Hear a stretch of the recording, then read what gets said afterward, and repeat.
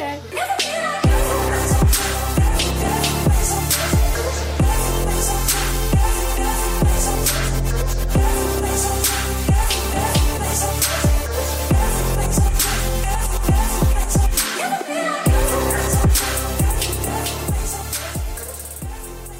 Hello, and welcome to We're Totally Not Okay. But that's okay. A podcast about the intersection between mass media culture and mental health. I'm Kaylee LeGrand. And I'm Tanya Piven. And we have a third person already here with us. First of all, we're hanging out in Tanya's little apartment, and it fucking is the artist box of the week.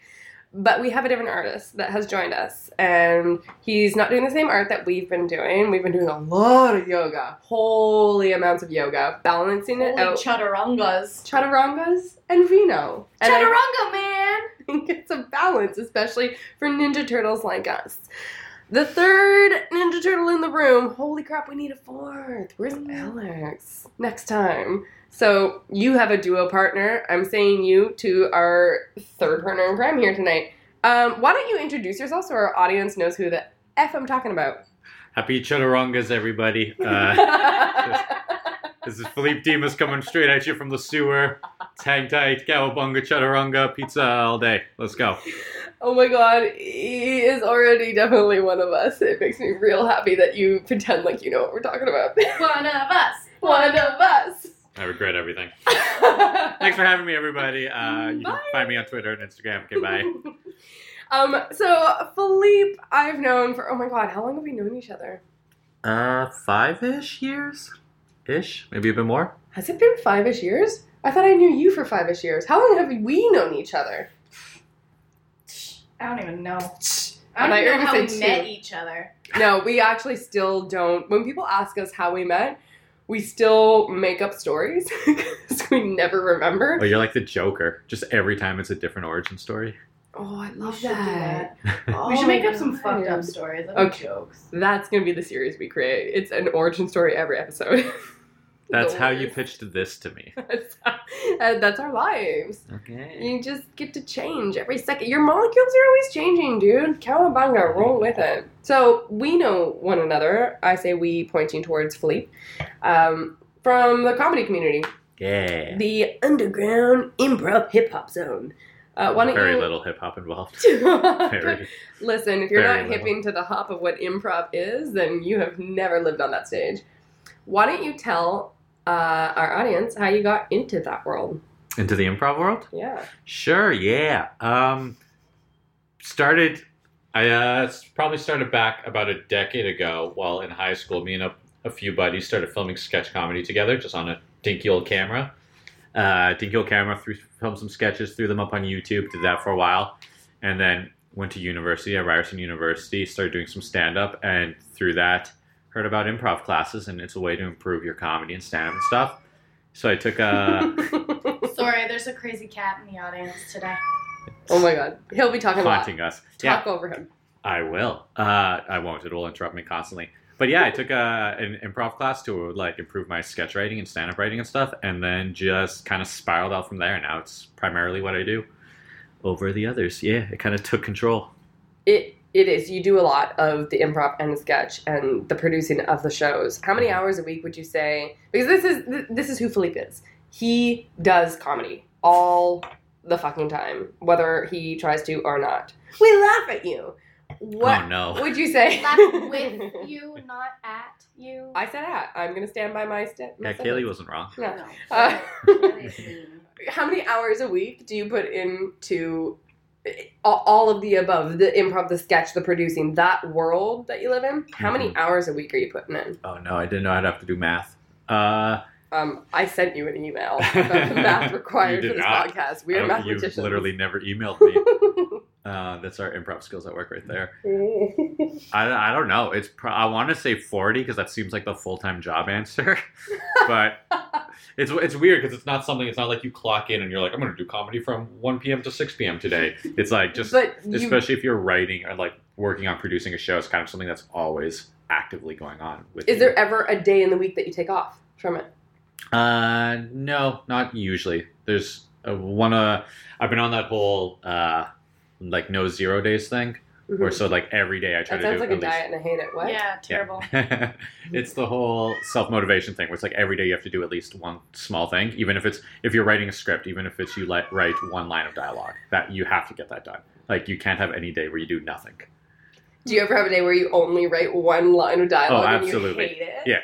Yeah. I get home And you're like, I exhausted. wish I would have Yeah. done nothing at all. Yeah, I boot up my computer, I load the script writing program, and then I just type in one line of dialogue, and I go, there you go, I did a thing. Well, you And know pass what? out. But in a sense, you did, and that's all that really matters. If you're Yeah. training your brain to actually do something every Mhm. single day, then it's like meditation. We were just talking about today. We have a meditation app that we both use, and it counts. It counts the days that you are meditating consecutively, and if you miss one, it's just one of those. What's it called? Like it's a motivational tool, or Mindspace? it's called Headspace. Oh, Headspace. I always wanna call it Jack, Mindspace. stop meowing. It's one of those. Yeah, I can't think of the word right now, but like a motivational tool that keeps you going every day, so that you're committed. And as soon as you stop doing it, if you break that routine, the counter drops back to zero. Yeah, So you can, like, zero. Unlock these badges, or like the amount of days that you get, they congratulate you. It's a the word will come to me halfway through what I'm talking about. I use a similar app called Habitica with a few people in the Toronto comedy scene. Habitica? Yeah, and basically what it does is it turns your like accomplishments and doing tasks into a video game, and you're all in a party together and you fight bad guys, and you like have a checklist of things you want to do every day. Like for mine, my daily goals are write, work out, and like consume some sort of new art, like either like watch something or read something I've never watched or read before. And then every time you don't do one of those things, the bad guy hurts your team and does damage. So it's kind of like motivating amongst your friends and peers, because it's like, oh, you better get that stuff done so we don't die to this monster. And Oh my like, god, I love yeah, that. and it's great. And yeah, it's kind of like everyone working together to complete tasks and motivate each other. Are most of the people in your group gamers? Ish. Like most of them play games and stuff like that. Because it sounds very game based. Yeah, there's like no actual video game components to it other than that element. It's just like you don't have to like mash buttons or anything like that, or you don't have to like control anything. You just complete tasks throughout the day, and as you get stuff done, you earn experience points and deal damage to bad guys. And if you don't get stuff done, you take Deal damage yourself. damage? You Yeah. deal damage. Yeah. How do you That's deal like my damage? favorite new nuanced saying. I will deal damage out your I will way. deal I'm a damage. fucking dealer I of can tell damage. you do not play video games. No, I do not. Actually, I grew up, I've already mentioned this on another episode. We had a comedian who was, his entire album was based off of games, being a gamer. Mhm. And so we talked about how, like, the only gaming that I ever really experienced, I wanted other games when I was growing up, but my parents were selective in what experiences I would have in my life. And so I grew up playing in television, which is the Nintendo of the 60s, Mhm. because it was literally my parents, my dad's when he was a kid. And he waited until I like moved out to buy Xbox and all of the other like. Actually, I think it was like kidding. right before. It was like my university formative years, and so whenever I would come back, like I would still be spending time in the summers back at my parents' place, and he would anytime I would have, especially any guy friends over, like. Woe behold, he'd be taking them. It lost to me. They would be because my dad would be like, "Whoa, someone who wants to like play. You want to play Xbox?" Because he would play by himself. I don't know why he waited. He could have been playing with me as I was growing up, but he chose to wait to buy Xbox for once I moved out, and so I never really got to experience. Like I craved it, and I'd play it at my friends' places because they always had it. I had in television. So they are antiquated. ColecoVision. I have no idea what that is. I think it was after Intellivision. Okay, But it was like a it's stick. like the 70s. It was fun. A single stick and a single button. Yeah, one single button and one single stick. Those are the only games I know. Anything past like Sega, I'm out.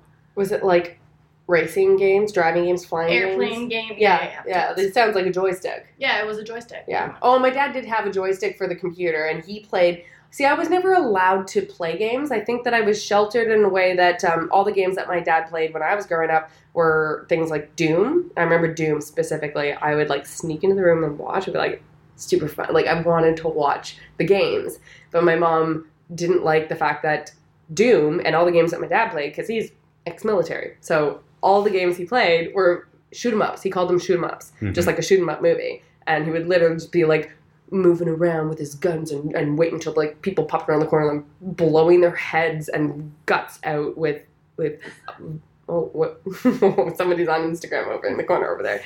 Scared me a little bit. He'd be shooting people as like with this 5-year-old who comes in the room being like, "What are you doing? This is really cool. Oh my god, you're murdering." So I wasn't really allowed to play games, but that app sounds super interesting because it makes me think of like Lord of the Flies and the I'm curious how. the lessons that you learn. Please. Okay, everyone read Lord of the Flies I in think that was, elementary like, school. High school. The whole point. Oh, maybe I'm early. Pretty Whatever. sure like 10th grade English class, but close So enough. whatever. The moral Same, of the same, story but different. is that Power corrupts. power corrupts, but if you work together as a team, you can overcome all the evil in the world. And then kill the kid no one likes. And then kill the pig. Yeah. That is not the moral I took from it. But clearly we had different standards with the book. But it reminds me of like the reason why you have an app that has a collective experience like that. Mhm. It is psychologically it motivates you to want to also have that connective tissue in society and building something together. Like it is a motivating factor. Well, yeah. At least to me, the most motivating thing is having someone relying on you. So to have that extra kick of like, oh no, if you don't do this, these people will know. Yeah. And then that's like the really way to do it.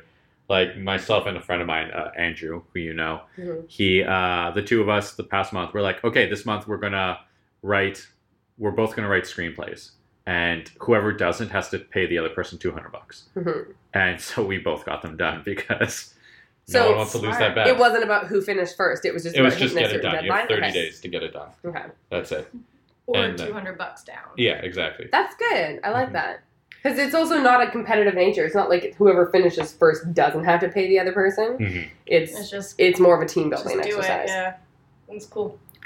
Do it, and if you don't, you'll let someone down, and also you'll be out $200. It's more so It's a letting yourself double down. whammy. It's more so letting yourself down. Oh, it's like, more nah, I so gotta the work. $200 for me. I'm like, fuck that! I don't want to pay that shit. Look, we all have different motivations. Fuck the friends, but the money I could use. Mhm. What's your script about? Fine. It was an action comedy about basically a group of friends that learn about the FBI's most wanted list, Nice. and then that there's a bounty attached to them.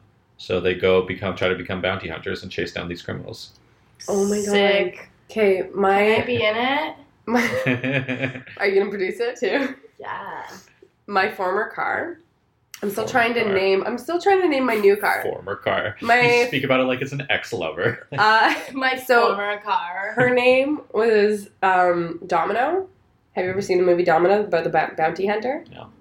Keira I thought it Knightley. was named after the pizza.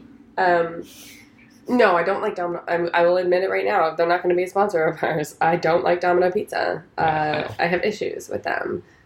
Mainly their gluten-free options. I love the movie Domino with Keira Knightley, and so my old car's name was Domino because she was a fucking badass. Like, I took her off-roading. I should not have. It was an old Kia Rio with no power assist steering. She was just fucking aggressive. But she went through hell and back to the regular world with me. And now I have a car that, like, does everything for me. Except you can't connect your phone to it anymore. Oh, something's wrong with, her computer system. Her brain's a little fried these days, but she's a lot gentler. I would not take her off-roading. I just wouldn't. She's kind of a classy bitch, and it's annoying. But I haven't thought of a name for her, and I'm trying to rename her. So if you think of something that is related, like, still makes me feel like I'm a badass when I get into my car, but she's not even automatic. Papa John. Or she is automatic. Papa John. Yeah. Yeah. Or Pizza Hut. Definitely no to both. Pizza Hut, the Camry. It's not a Camry. Doesn't matter. That's its name. You've been in my car. Pizza I Hut, the rolled up Camry. onto the side of a sidewalk and almost hit you with it one day. Yeah, that was a blessing. I didn't have to take the bus home that day. I know. He just finished an audition, and I happened to be driving around Mancasting and noticed Philippe standing on the corner waiting to cross, so I decided to be a jackass, much like the cat sitting beside you, and instead of stopping at the stoplight, I decided to just curve my way over up onto the sidewalk and honk my horn. I was like, I'm getting kidnapped. Yeah, pretty much. What kind of way? So, you're a writer, you're a comedian, you do the live stuff, you do the improv, you make things up on a day-to-day basis as a human being as well. Why? What's your goal? What if you have an end goal in the next couple of years, what is it that you're working towards? Oh, God. This is a job interview. I forgot to mention. World domination. Good answer, yes. Obviously. I don't know. What's anyone's end goal in this? Is that a cop-out answer? Kind of. Yeah, basically just to become self-sustaining with the art. Like, my whole thing was... someone has said this before, I forget who, but, like, as great as it would be to be like, oh, like, blow off, successful, super rich, like, killing it, like, making millions of dollars doing comedy and art and film, TV, and stuff like that. Like, that'd be amazing. But also, like, if you can make, like, a teacher's salary doing comedy, like, that's successful. Nice. Like, that'd be great. Like, and now so that you can take vacations in the summer. Yeah, exactly. By vacations, we mean making our own movies. Yeah. So, yeah, just become self-sustaining, which has been nice the past few years. Just kind of doing taxes at the end of the year and being like, oh, this percentage of my income is now from art. And this percent. And every year it's going up a little bit. So it's hopefully keep up that path. Yeah. Do you make a chart? A chart? No. Chart of my art. Chart of my art. Art chart. Everyone step apart for this chart of my art. Wow, do you write that yourself right now? Yes, it's part of my freestyle rap from hip hop and improv. Which you do. You are actually a brilliant comedy songwriter. So for those who don't tune in to our live IG... You shouldn't. You shouldn't. I'm sorry. It sounded like you're saying shouldn't. It sounds like you're saying shouldn't. It's just yelling. Please pronounce it's it properly yelling. saying you should. Can you just be clearer for our audience? Should. There you go. Thank you. Not. So weird. It just sounds like the opposite of what I want to hear. Tanya and I like to dank Disney it up on our Instagram, especially when we're getting ready to go out. We put Disney songs on, karaoke style, and live feed our musical, our impromptu musical in her apartment getting ready.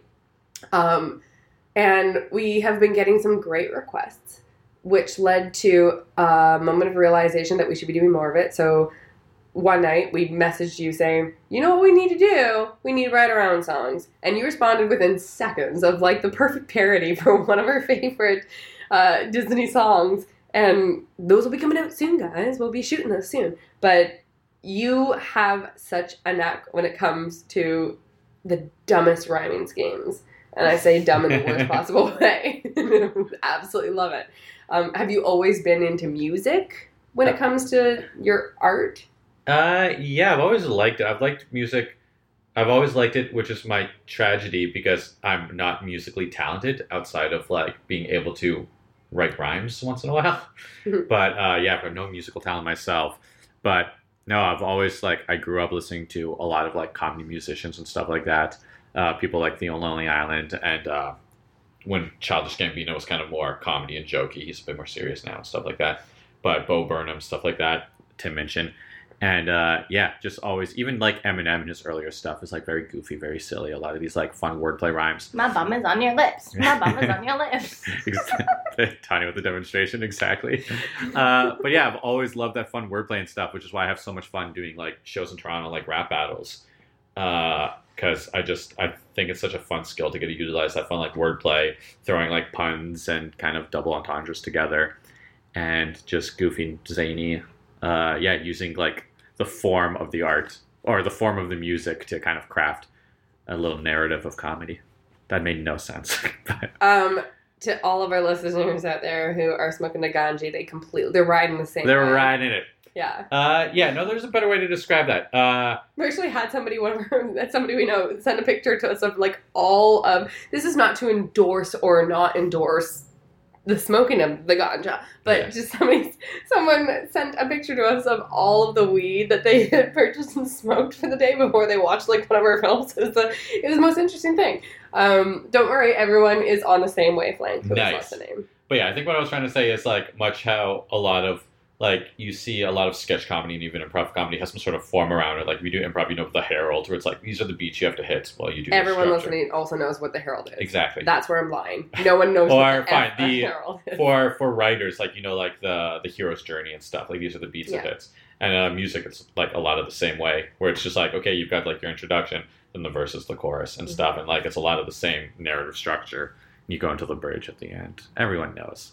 It's just a different narrative structure. For those who aren't aware of what the Herald is, and they're still like sitting there going, what the fuck are you guys talking about? I really want to understand who Harold is. Harold is my boyfriend, and Harold's all the jokes.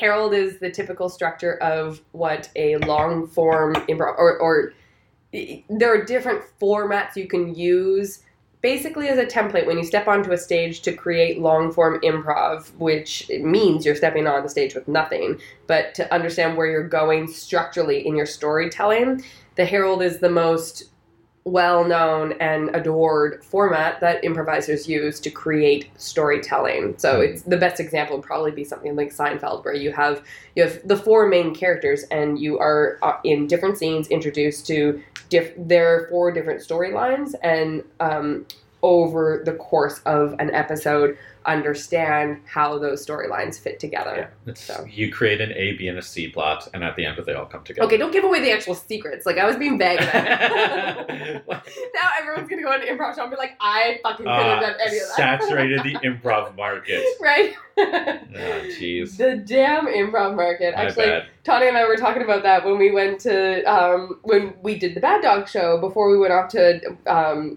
TIFF, we were talking about how there are just so many talented writers and performers, comedians here in Toronto that are practicing on such a regular basis in these spaces, places like Bad Dog, places like Comedy Bar, places like Second City, and before they even hit main stage, even the main stage, I mean, it's still not super well known in the entertainment industry at large, but some of the most talented, some of the most gifted people that I've ever met in storytelling, just in general, the geniuses that come together to create magic on stage, they all live in these underground spaces.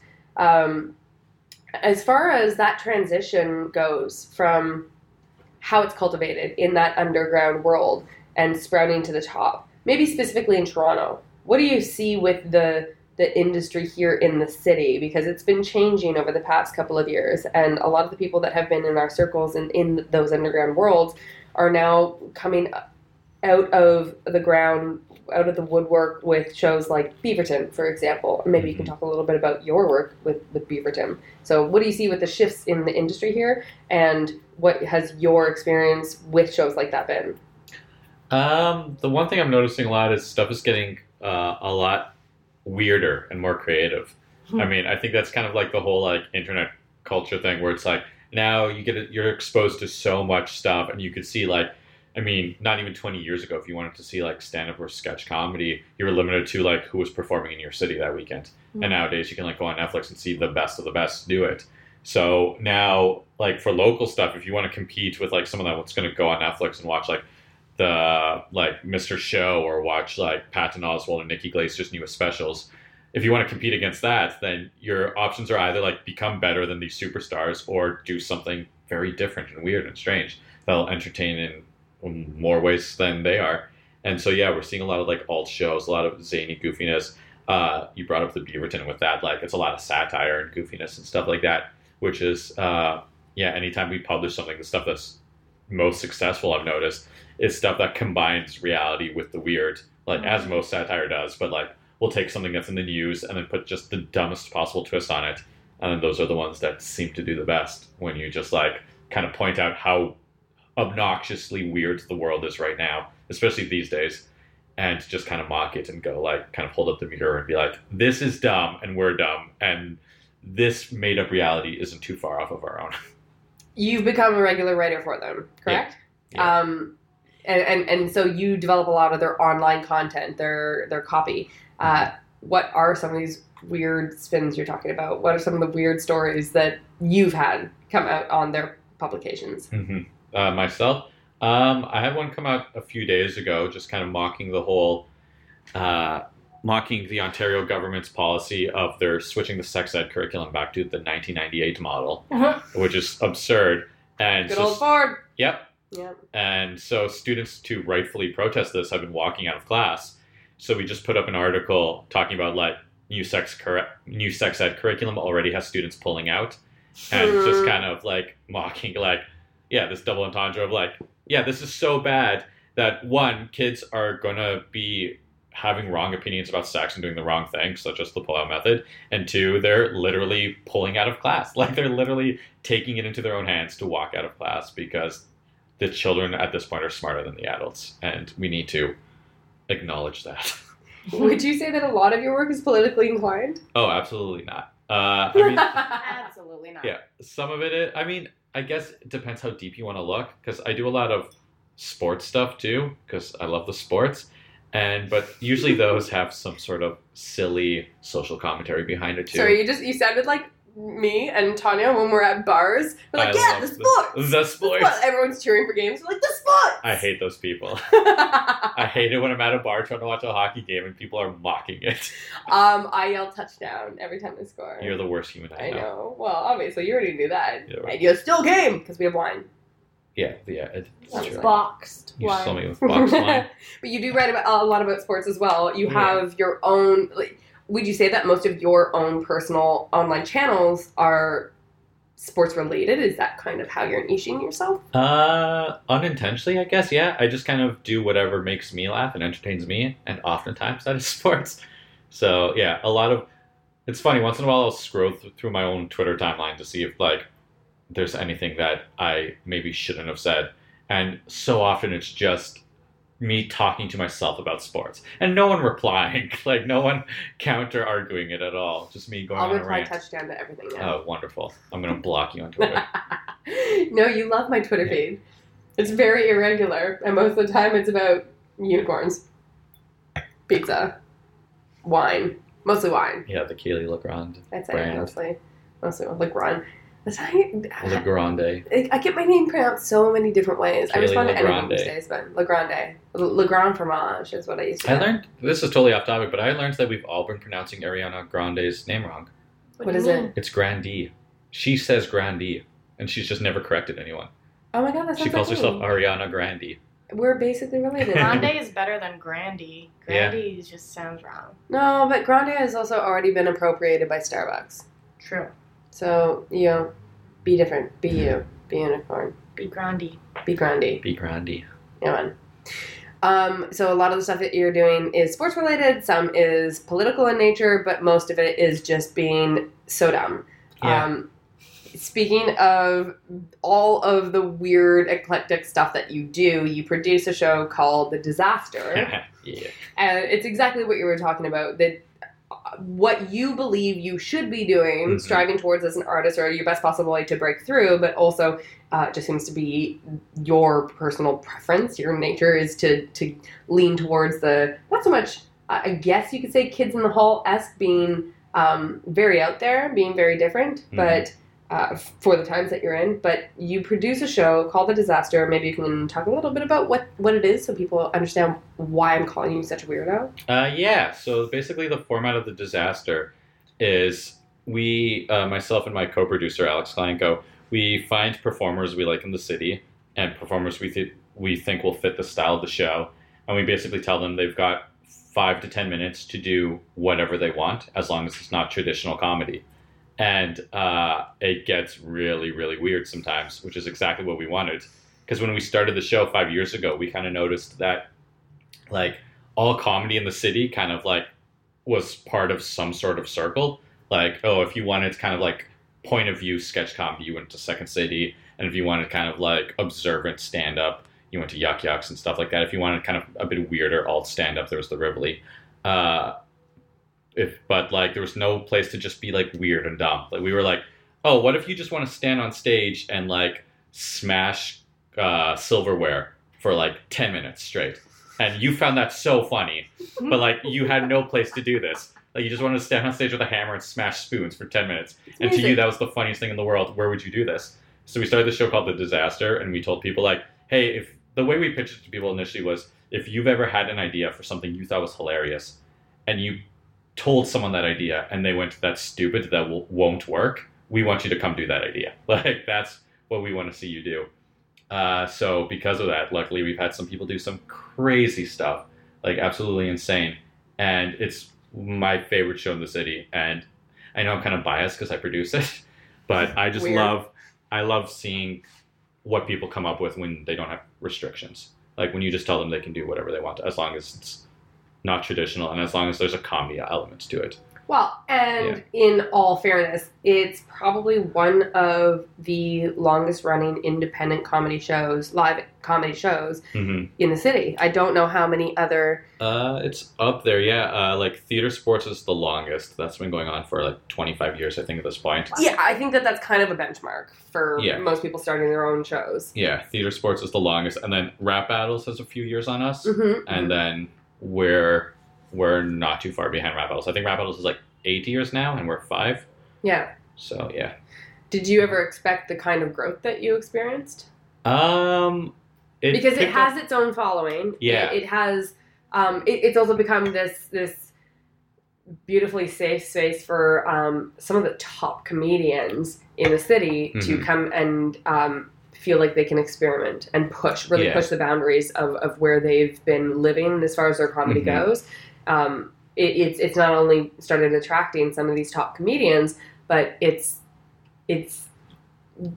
built its own following of people who know that it's going to be a good time no matter what. Like you might hate what's going up there. It might push buttons in the wrong way, but it's always pushing buttons. It's always an experience. Yeah, we've I think that's part of the reason the show's success is we've got this kind of almost hipster-esque pop indie following. And there's some, like, a woodpecker going on the door. It's terrifying. Oh, Tanya's neighbor is a woodpecker. Oh, fair. Yeah. But yeah, we've got, so it's kind of collected this kind of like punk rock following because, one, we host it in the back of a bar right now, although we've expanded out to Bad Dog, so the location's changing. But that's awesome. Yeah, that was the last show that I came to see. And by the end of the show, I was led outside down a fire escape. The performer at the time, the set that was happening, the performer actually guided everybody out because of some a false fire alarm, and then he had the shit like beat out of him. He was robbed. He was mugged. He had all his clothes stolen. He was then naked and like ready to be beaten, and then the robber ended up like running away for some reason. That's the show. Yeah, that's essentially, if you go see The Disaster, that's what you're in for. Yeah, but yeah, we built this indie following because when the show started, the big thing Alex and I said was we want it to be free because it's going to be weird, and since it's going to be weird and different, we can't guarantee it'll always be A+. Luckily, the performers we were able to find are so talented that they've often been making it A+ for us. We're like, since this is going to be weird, since this is going to be strange and very different, we want to make it free because we want anyone to be able to come and see this and experience this. And like, we would rather have an audience of 50 and make no money off it than have an audience of like 10 and make $50 off it or something like that. So that was our mindset going in. And because of that, we got Alex and I both, like, before we got into comedy, Alex still does, me not so much anymore, but before we got into comedy, we went to a lot of like punk rock indie shows around the city. And so we invited all those friends out. We're like, hey, you guys like weird, kind of like against the system stuff. Come see this. It's the comedy version of that. And luckily, 5 years later, a lot of those people still come out to do nearly every show. Oh, that's awesome. Like, it's these great non-performers that anytime we have like performers on the show, they're like, who are all these faces? We're like, it's our little Disaster minions. Yeah. And you were saying, we've been able to attract some bigger names lately. And there was a bit of a moment of pride the other day because our good friend Roger Bainbridge did the show, and he did the show because he was preparing for his Just for Laughs 42 set. And I was just like, Roger Bainbridge, first of all, he's the perfect fit for this show. Yeah, he's amazing. So he's hilariously so weird. But I was just like, oh, it's cool that someone's using The Disaster to warm up for a Just for Laughs 42 show because that means this weirdness is getting more mainstream, which is exactly what I was talking about earlier. That's exciting. Like, what did he do for your show? He put makeup on? No makeup, but because at Just for Laughs 42, he was doing like a showcase of characters. And so he just did one of his characters and it was like this loud, screechy, kind of wild child type character. And I'm not going to attempt it because I won't do it justice, but it was just such a funny, goofy, insane character. and he just stood on stage shouting and doing these silly accents and like doing the dialogue of 3 people at once, and it was just so goofy and dumb, and yeah, the audience ate it up. Oh, okay, the first time that I ever saw him perform was years ago at like a Second City Fall Ball. Mhm. And I think it was it was the year before I performed, and it was kind of that ticket to allow me to do whatever I wanted. I felt freer after watching him, and the way that he put makeup, he had just the weirdest makeup was all over his face. It wasn't in any kind of fashion that you would ever see anywhere. Mhm. And the voice that he brought onto the stage and the way that he traveled through the audience off the stage was he stuck in my mind like a Thor sum in the best possible way. And I've seen him perform on multiple occasions and go to watch Get Some every once in a while. Another troupe that he is part of. And I remember one of the shows that I watched him in, one of the most recent shows, he just spent... I think that one of the troupe members actually introduced the premise of the sketch that he created by walking out and saying, okay, so we do sometimes do some eclectic things, and we've given permission to our troupe members to push those limits and to do some weird things, and just wanted to let you know this is one of those things. And the entire sketch was based around him shouting "Papa" as many times as he possibly could, and it was the funniest thing that I had seen in the longest time. How do you make that funny? Only Roger Bateman should be able to do that. Very similar to what he did at the Disaster this past week. Like, he definitely shouted the word "Papa" many times. Yeah. It was like two. So he's been working on it for a while. Yeah, he's been working on it. He's been developing this act. It was 2 young boys shouting at their papa. Yeah. And him, the papa, shouting back. I think he just really likes saying the word papa. It's a great word. It's a really great word. Mm-hmm. I love when the emphasis is on the wrong syllable as far as English language goes, and he nails it. Papa, can you hear me? It also is reminiscent of that song. You actually have another show coming up. Yeah. And you've been emailing me incessantly about it. Because I want people to come out and get stupid at it, because it's going to be such a disaster, and that's not a play on words on my show, although the disaster is a part of the show. You can stop plugging your show. We're done talking about that now. Okay. Talk about this other show. It's going to be chaotic, because myself and a few other people are performing improv for 24 hours straight at Bad Dog Theater this Saturday the 29th at 7 p.m. until Sunday the 30th at 7 p.m. Jesus Christ. And we're performing for 24 hours straight to raise money for the theater and its inclusion program, to give scholarships to diverse students and people in need. And the format of the show is every hour there's a different theme led by a different member of the community. And the reason I said the disaster there is at 2 a.m. Alex Kalanko is going to be leading the disaster portion of the show. So there'll be a 1-hour mini disaster happening in the middle of this 24-hour marathon. Oh, that's awesome. Nice. Yeah, and it's just going to be chaotic and silly. And we have a 4 a.m. liquor license that day, which is why I've been telling everyone to come on out and watch so much comedy as I get exhausted and hate my life and get hella drunk throughout. Wait, how many hours are you going to be there for? All 24 hours. Wait, why? It's a 24-hour marathon. You're gonna Wait, do you have to stay for all 24? Yes, that's the point of the show. Are you Wait, you don't have to. No, there's no sleep. Wait, there are chairs. There are also benches. Yeah. There's also a green room. For 24 hours straight. I think minus 5-minute breaks every hour. If I were to be in that show, my stand-up would be me laying down sleeping. Well, it's all improv. There's no stand-up. Well, my improv would be me sleeping. Okay, but what about this? At 9 a.m., a bunch of dogs go on stage with us and we perform with dogs. That's badass. You'd be awake for that part. Yeah, totally. I love dogs.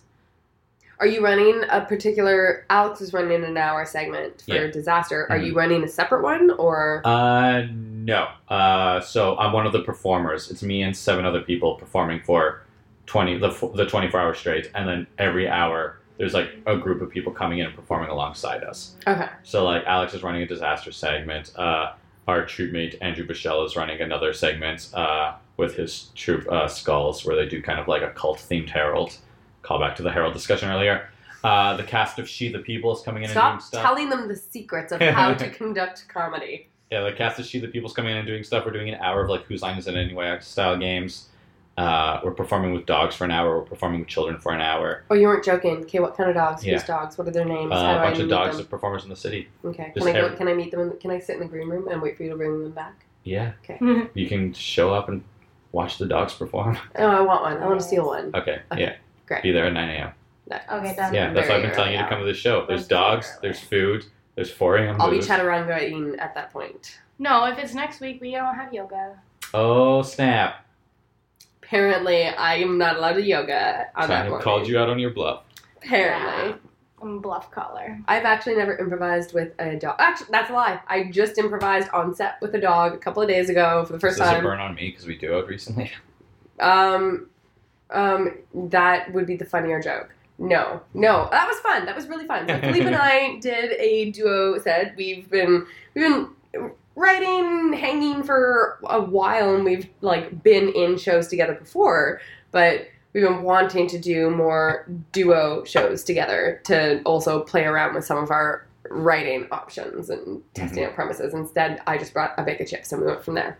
By the way, that was supposed to last you. By until the I way, found it Kaylee thinks all dressed chips are spicy. Okay. Too hot for her palate, spicy. again. Literally says on the bag, all dressed. All of the dressings, including the spiciest. Including mayonnaise. They mayonnaise is not a spice. It's a Sure, maybe condiment. It's a dressing. it may be an ingredient that they use Yes. in their weird chips to hold all the other spices on.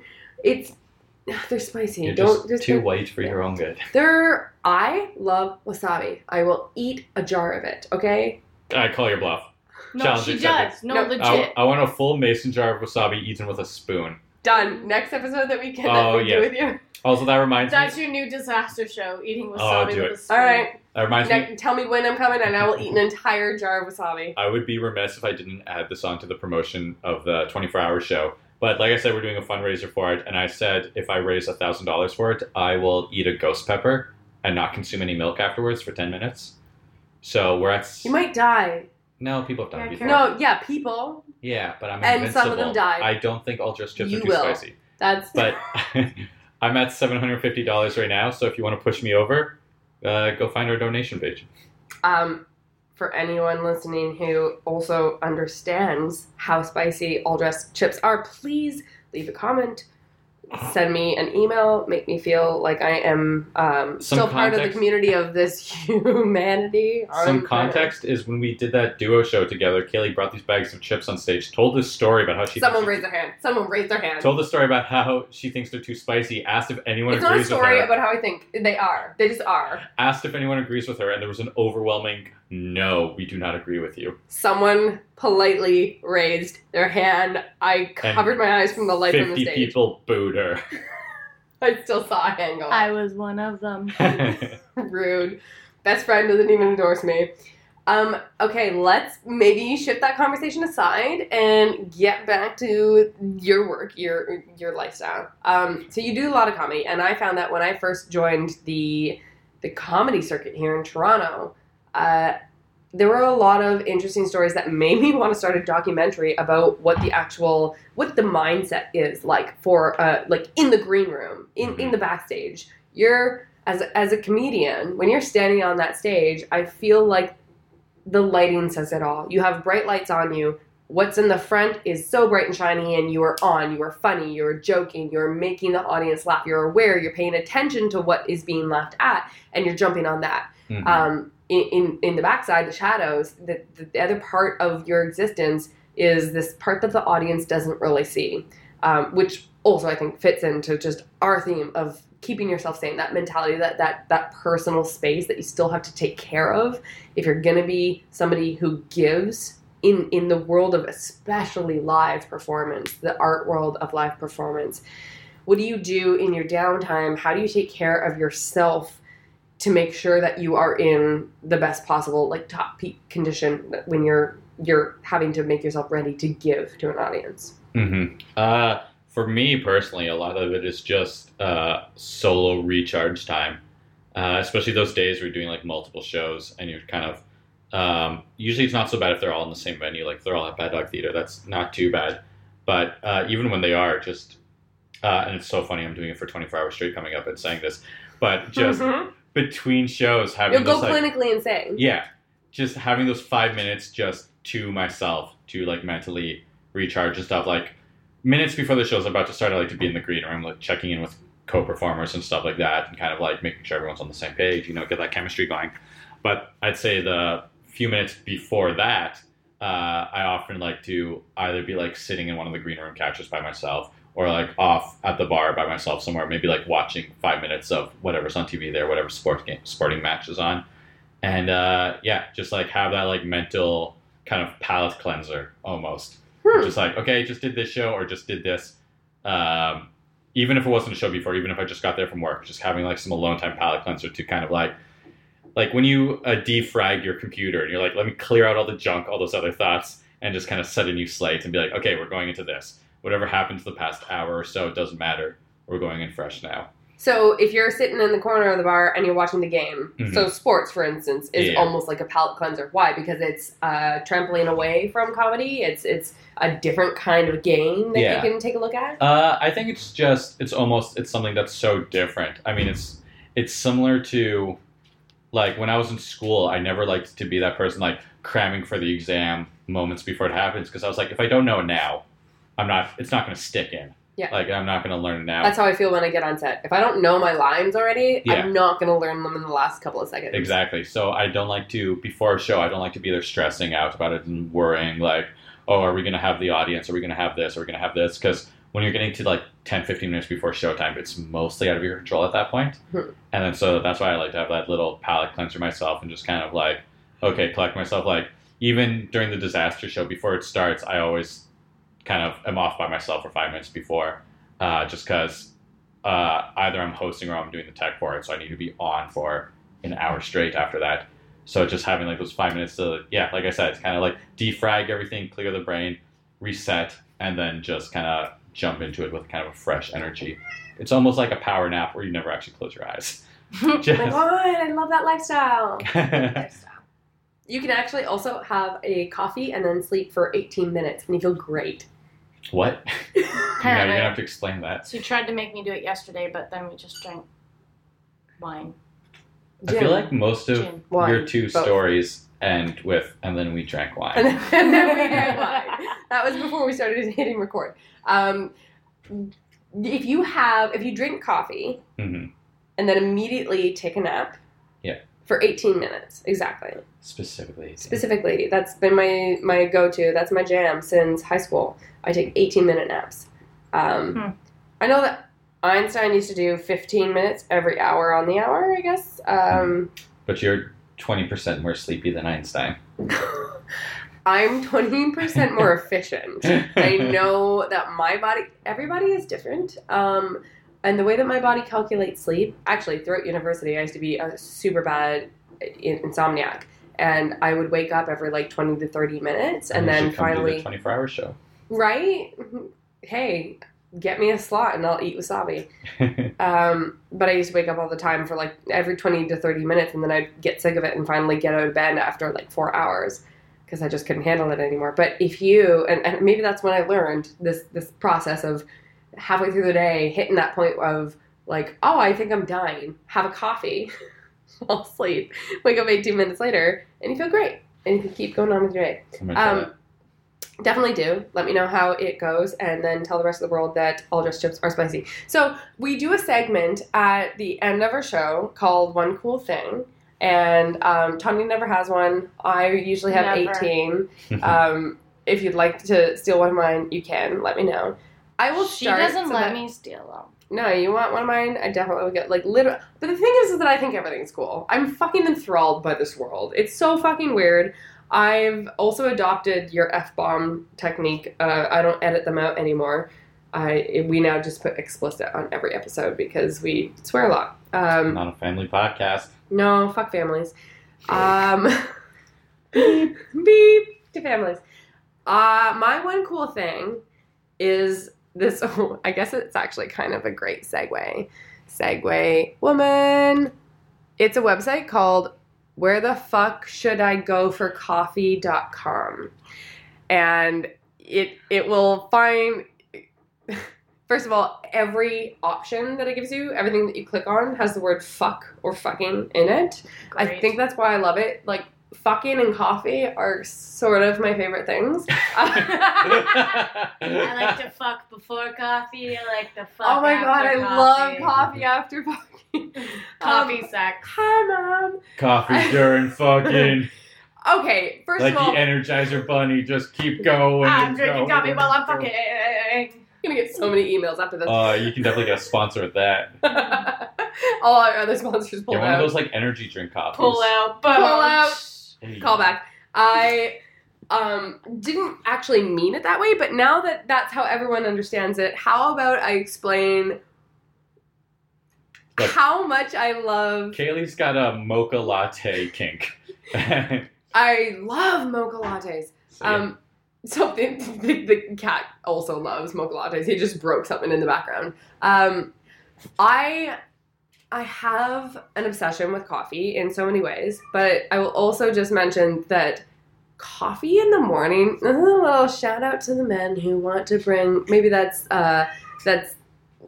what's it called? Exclusive. This is a shout out to anyone who wants to bring their fun time partner in the morning something that makes them just remember all the, like, if you want to boost the brain cells in the morning so that they fucking remember how great of an experience they had, bring them fucking coffee in bed. It's so easy. It is so easy. I also once had, the reason why I went and bought my own coffee filter, I broke it, but I had this really cool carafe and I was making exquisite coffee on a regular basis after this one guy made me. It took such time and effort to make the most beautiful coffee in the morning. And I remembered it. And it's played a role in how I process fucking. So if you want to leave an impression, Jack, shut up. Shut up in the background over there. Look, and if you had a bad experience with your partner and you want them to forget about it, just a glass of microwaved milk. Just bring that to them. Kind of Is that- drown out your awful performance from the night before. Is that your one cool thing? A microwave Yeah, a glass of microwave milk. Cool. So it's got like the skin that's developed Yeah. onto it. Oh, That's and just you like Yeah, like peel it off. a thin layer of milk flesh, Yummy. Oh, slowly turning back Jesus. into a cow. That's your one cool thing. Yeah. Also, my other one cool thing is the 24 Hours of Improv at Bad Dog Theater, 7 p.m. Saturday the 29th. Coming out for a ham liquor license. Yeah. Let's Pretty get good. drunk. Pretty good. Make coffee in the morning. What's My your one cool thing is cat sitting. Oh my god. You Animal hate your Animal life. sitting. Hey Jack. Because I can have pets, but they're not mine and I can give them back. Just like babysitting. Because I love cats and babies, but I don't want them. Jack, come say hi. Now He shuts up. just sat down, spread his back toes, and licked in between them. He's biting his own toe right now, like gnawing on it. I've never But, like- met a cat like Jack. Jack's ass. the coolest cat ever. Like, you think Jack Sparrow's cool from Pirates of the Caribbean? You should meet Jack Ass the cat. Those are some pretty good one cool things. I didn't actually explain what my one cool thing is. This website helps you find great coffee near you. So like it recognizes your location. Like coffee time. Yeah, exactly the opposite of Yeah. finding good coffee locations. Like 7-Eleven $1 coffee. Ugh. That's like stomach pains happening. The acidity level and the tar that's just going into your system with that. Amazing. Jack is ready to take over our Jack lives. wants us to wrap this shit up. Oh, I thought we were gonna have to like rap. I thought you wanted to rap for a second. Oh no. So now we're gonna make Philippe rap as we exit out. This is our outro. Take it away, Philippe. That's a wrap. Goodbye, everybody. Writing skills on point. Jack, you're so annoying. You were so good for like 43 of those minutes.